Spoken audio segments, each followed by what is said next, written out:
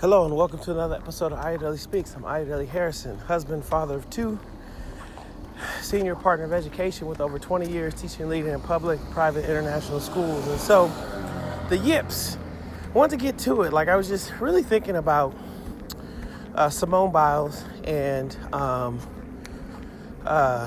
Naomi Osaka and them choosing for their own mental health, their own mental wellness to step back, to pause. And I remember there was a former gymnast speaking, I think pre-Olympics or something, or during the Olympics, and saying how, when you get the yips, it's hard to focus when you and I equated that to, and she probably was saying this was this when you begin to doubt or have less confidence in your ability to do something that is essentially unhumanly, right? Or essentially a very small group of people have ever on the planet pushed themselves to do it. When your confidence is knocked, it then makes space for doubt, confusion, or another word might be uncertainty. And I just remember, that shit is real, because, if those of you don't know, so I played, football through middle school, high school, walked on to Howard University, the varsity team, earned a scholarship after my first year. So I walk on, turned scholarship athlete. So I played for 4.5 years for Howard University, started consistently 2 of them. So I'm a D1 athlete, right? And so all of my conditioning, my mind training through sports was about building confidence, right? Putting coaches and individuals, putting myself into very challenging positions so that I would have a sense of confidence. My body would have muscle memory. My mind would have a memory of that I can do this, right? So this is why when, at the beginning of the football season, we train twice a day. We go to 2 a days. Prior to that, we have sprints, conditioning, plyometrics. All these things are about conditioning the body to do. I play football to do something that is unhumanly, right? It's to run into people, to push them around. So I played offensive guard and center in college, but then I also played both offense and defense in high school. It takes a lot. I remember as a high school athlete in football, before we went out on the game, on this pitch or the grass, however people say, listen to me, all international and cultured onto the pitch. No, but so we went out onto the football field just before, the big run out, music's playing and they do the announcements and the guys come out of the tunnel. We would say this saying, and it went like this: I believe that O'Day, which was my school, I believe that O'Day will be successful if I do my job, let's do it, right? And that's a milder version, but we would, that would throw us into a freaking frenzy, right? Because it is, at a home game, it's 80 to 90 dudes in that room with coaches, grown-ass men yelling this thing to get us jacked up, right? And it's, but part of that chant is about getting your mind together. I'm here to do a job, right? My job as a football was to do my individual work. So if I do my job, we are all going to be successful. But if there's ever a level of space for you where your confidence is reduced, there's some challenge that you have, it's unnerving, really unnerving. And people don't really talk about that. And I think it gets swept into mental health, whatever you might want to say. But it's hard to focus. It's hard to concentrate. And it's hard to push yourself to do something that is unhumanly. And so my wife and I were talking last night, about Simone Biles. She's invented on the books, I think at least 3 or 4 moves that no one has ever done before in competition. And I think they said some don't even attempt. And I'm sure she's got, like any other music artist, she's probably got 6 to 10 other moves that she was working on that no one has ever seen and done. It takes a certain level of insanity, craziness. Good morning, gentlemen. Good morning. Insanity, craziness, like just like it takes a lot to be able to push your body to its ultimate end and do something that you've never seen an example done before. And if you're losing or your confidence, your inability, like for Simone Biles, she could kill herself. Literally. At worst, at best, damage a body part, but at best or at worst, kill herself, break her neck, break her spine, do something because she's contorting her body in a crazy way. So this, it's I think it's so interesting to see people's reaction, and many times in sports, this, especially from fans, this perceived or perception of ownership, right? We are here to support you. You are here to entertain us. You must go forward and entertain us. If you don't, then you're no good to us. It's this, people talked about it quite a bit, this cancel culture. But to the athlete, one, it's the scariest thing in the world when you have doubt in your mind. Think of it like this. Let's say you're not an athlete, right? But think about, I know for me, in a more simpler way, man, I used to, when I was younger, ride a bike. When we had our neighborhood, I lived down a dead-end street so we could ride safely, whatever. But when we used to ride the streets outside the neighborhood, across from the park, there was a main thoroughfare there. 2-lane roadway, and it was inclined. So folks were flying down and flying up because there wasn't any, it was between 2 arterials, right? And there's about, I would say, 10 blocks and a park between those arterials. Not 10 blocks. Anyway, several blocks and a park between the 2 arterials. So this main throughway was a main way to get between them. So cars would fly. No stop signs, no nothing, right? You would have crosswalks and things like that, some flashing symbols, but nothing that said you had to stop, required you to stop. So cars would just fly. Well, part of the neighborhood was one of the houses on the corner of this street had a large retaining wall. This retaining wall made it impossible to see cars coming. Like, you had to walk up and cross the retaining wall to be able to see 3 feet, to get some space to be able to look up the road, see if any cars coming.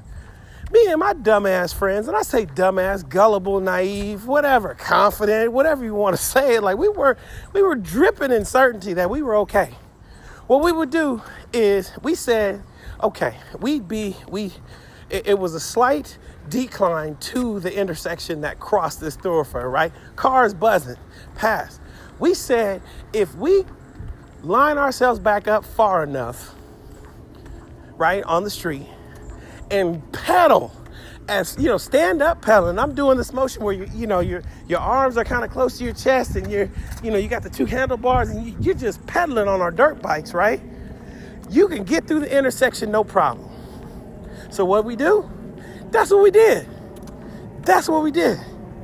We push it. We ride our bikes about halfway up the block, maybe a little bit more if you wanted to get a lot of speed. Ride down this incline and blindly hit this corner and go straight through that goddamn intersection. Straight through the intersection. And I don't even know if the word is hope, but it was hope. I don't even think it came through our mind, this idea of getting hit, right? And I got to tell you, so this was back, I was born in 78, so probably 10 years old, so 88, 90, something like that, whatever. Out run the streets like kids used to do in the 80s and 90s, right? Late 80s and 90s, how kids used to do. No helmet at all. We didn't even think about helmets. Like, I probably one of the friends maybe had a helmet, maybe, but it wasn't like nowadays where I get, where kids are learning they have a helmet on. No, that wasn't the case. Hit this corner, blazing through it. And by the grace of God, I'm standing here, 30-something years later, alive. You better believe I couldn't do that these days. Because what's crept into my mind is I lived a lot more, right? I've seen a lot more. And I've heard a lot more. And that's dangerous. That wasn't the smartest thing to do. And so for me, I got the yips. I ain't doing that. It's crept in like a confidence to ride my bike through a fast intersection because in my head, I'm thinking about the potential negative outcome. It's the same thing for athletes. When that space of doubt creeps in, right? Performing at the most ultimate, highest level, it's dangerous now. Because you begin to question your own ability. You're seeing outcomes, you're actually seeing my body could get hurt. So this is why they say like sports, athletes, it's 90% mental, 10% physical. And I think it's 100, right? You got to bring 100% physical, right? And then also 100% mental, they go with that. But if your mental is off, if Simone Biles is off, just by an inch, she could break her neck. And she knows that. But all of her conditioning, all of her work, and I'm sure she speaks to sports psychologists all the time, it's like to work through that pressure and to keep and one thing we talk about a lot of times in sports on all levels, which youth sports, is focus, right? That 100%, LeBron James says it all the time. He said it on his podcast. I mean, not his podcast, his show, The Shop. He said to lock in, right? It's the ability to be able to lock in that particular moment and perform consistently. Good morning. That's what they can do, is lock in. And he and Draymond Green on one episode were talking about, I can't trust you if you can't lock in. And that's the difference between really good athletes, great athletes, and then legends. Can you lock in? Draymond Green is a 2-time champion. LeBron James is a 4-time champion. And they're saying, if I can't trust you to lock in, I can't trust you if you can't lock in, then you ain't gonna be on the court with me. And that ability it's that locking in, that man, sometimes it's hard. One, it's hard to train yourself to get to a place where you can lock in, right? That takes a lot to be able to get there. But then your ability to lock in, if it is lessened at such a high level, it can be catastrophic. Maybe for, what's her name? Naomi Osaka, tennis is less dangerous than gymnastics, not any less athletic. It's less dangerous. But if you can't lock in, that's a sport of inches as well. That's a sport of timing, of angles, and all those other types of things. You get embarrassed out there. And I gotta tell you, when I coach, so as a young athlete, I kind of knew when I could lock in, right? And as I went through college, I realized like, oh, okay, this is how you lock in. This is my routine. This is also why we have a bunch of routines. The routines and traditions and habits are what allow us to like help us lock in, right? When I got into coaching, when I coached high school football and girls basketball, I was around the sport so long and the kids so long, I could tell when they're locked in and when they're not. I could tell when they were going to have a good game. I could just see, because it's like you just around them enough, you can interpret their energy and what's happening. No matter what they say, you could tell from them. And when they're not doing that, that means, I don't know what I'm going to get today. Coaches have sat in the office and said all the time, I've sat with coaches from across the country and the globe when I coach, I don't know what we're going to get today. Depends on what they're going to lock in. And that's so hard. And I believe a lot of people who support athletes who go out to cheer at games, at some point in time, they did play sports. They enjoyed, they grew a love for it. Whether they were good or not, they grew a love for it, right? And I guarantee that they were coached. If I talk to Farlone Toussaint, who's who's working with the Center for Healing and Justice through sport, based in Chicago, I guarantee if I talk to her, like a lot of coaches talk about this, locking in, helping athletes to be able to do that, right? But if they can't, we don't know what we're going to get. And so that's what's taught when you're young. So I know people have exposure to that. Even as a parent, I say focus to my daughter all the time. Let's focus. All right, let's concentrate. But for some reason, when someone gets to, not for some reason, when people get to this pro status, they've done it so consistently. They've won our hearts because of their ability to perform in the most stressful, tenuous, most critical times. Good morning, Mr. Patel. You know, the most difficult times. And we've gone with them on this emotional journey that we forget that ability isn't automatic. There's a lot to it, and it can come as quick. It can come so quick that you lose that ability to lock in. And so all of these things, like even with, Sha'Carri, right? Sha'Carri Richardson, and she just ran in the Prefontaine, and man, like her, there is a rhythm and a routine that was disrupted, dismantled, whatever you want to say, between her qualifications at the U.S. Olympic trials and unfortunately being testing positive for illegal substances in her system, sitting out the Olympics, that whole month or 2 months, however long she was doing that, then back to the Prefontaine to not run well. She still ran fast, and I think someone said she was 0.3 slower than everybody else. Now, we know 0.3 is a lifetime in sprinting, but still performing at a high level. But again, it's that inability to lock in because life gets in the freaking way. And then we rake them over the coals because we got so much heart, so much passion, so much excitement for them, right? We believe in them. Like our whole lives are built around them winning, because if they win, then I feel good and I go to work the next day and I'm able to lay with my partner. I'm able to play with my kids and find this great joy.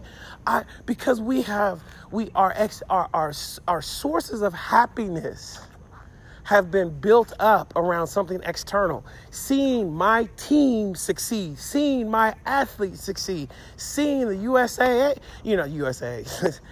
the U.S. athletes succeed, right? We talk like, NBC and all the networks and it's all about building up hope, right? Oh my gosh, the hope for this, the hope for that.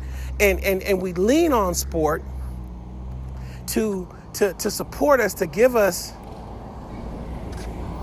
We lean on sport as a way to lean on it as a crutch. We need it in this time. This is why sports can flip around a high school team, a whole community of school, a whole city, right? A whole state, a whole country. It can. Some people say it's a distraction, all these other types, that we put so much emotion and so much of our own personal mental wellness based upon an athlete or a team of athletes doing well, that when they don't, we blame them. And so the question is this, and I'm just getting this. The question is this: is who has the mental health challenge or the mental wellness challenge? If I have to demonize somebody because, one, they didn't perform at the level that I expected them to perform at, or two, they chose not to perform, I demonize them, I destroy them. That, to me, is a sign of a lack of mental wellness. We live in a capitalistic society. We live in a society that's built on the ideology of white supremacy, so white dominant culture. And we talk about production, performance, no excuses, all these other types of things, meritocracy, bootstrap theory, all of this stuff, right? It's this mental conditioning that prepares us for this large fall, this large letdown. And then we destroy people along the way when we have an inability to see that they are human beings, exceptional human beings, and struggle. But I guarantee those athletes, Sha'Carri, Naomi, and Simone, they aren't any less people. They haven't forgotten. They still have achieved what they could only achieve in their sport. They and maybe like 10 other people possibly on this planet could achieve. So we still got to give them their flowers. And we still got to send them love and light. And we still got to encourage them. We can still hold them to the fire. Man, I wish she would have performed better. Man, I saw that race with Chicago. I was like, oh my gosh, sister girl, okay. But listen, she put more pressure on herself. I don't care what she said afterwards. She got more pressure on herself now than anybody else. Why I need to now say something? As Joe Schmo in Atlanta, Georgia, who ain't ran 100 yards in 10 years. Well, I got to say, even if I was somebody who was accomplished, a talking head, sports radio, whatever, ESPN commentary, maybe I am a Hall of Fame champion, maybe I am a Hall of Fame football player. What I got to say about this? If anything else, you should be the one to understand why it's so difficult in that position and offer up nothing but prayers for those athletes who go through that struggle, who are trying to battle it. Yeah, you might not have experienced it, but I guarantee on the level that they experienced, but I guarantee you had the yips too. You wasn't always so confident. Someone had to hold you up. Someone might have raked you through the coals when you didn't catch the ball, when you didn't run the pass, when you didn't make the basket. Oh, how soon we forget. Oh, how soon we forget. The yips come. It's just, man, you in this sport, you in anything, it's going to come. The light, that moment where there's a door open and there's a chance for your confidence to decrease, to be let out of your balloon, they come. And you work to get it, but you work to prevent it or to recover from it, to rebound from it, but it comes. So, Sha'Carri, Naomi, Simone, and all the other athletes, sending you lots of love and light. This too shall pass. It might open the door to a new you. You can see it that way. I'm not a motivational speaker. It can open up a new door to you, a new understanding of who you are. So take this time to get you right. And to the fans, be quiet. Unless, as my mom said, if you ain't got nothing positive to say, don't say anything at all. I'm Ayodele. This is Ayodele Speaks. I'm out.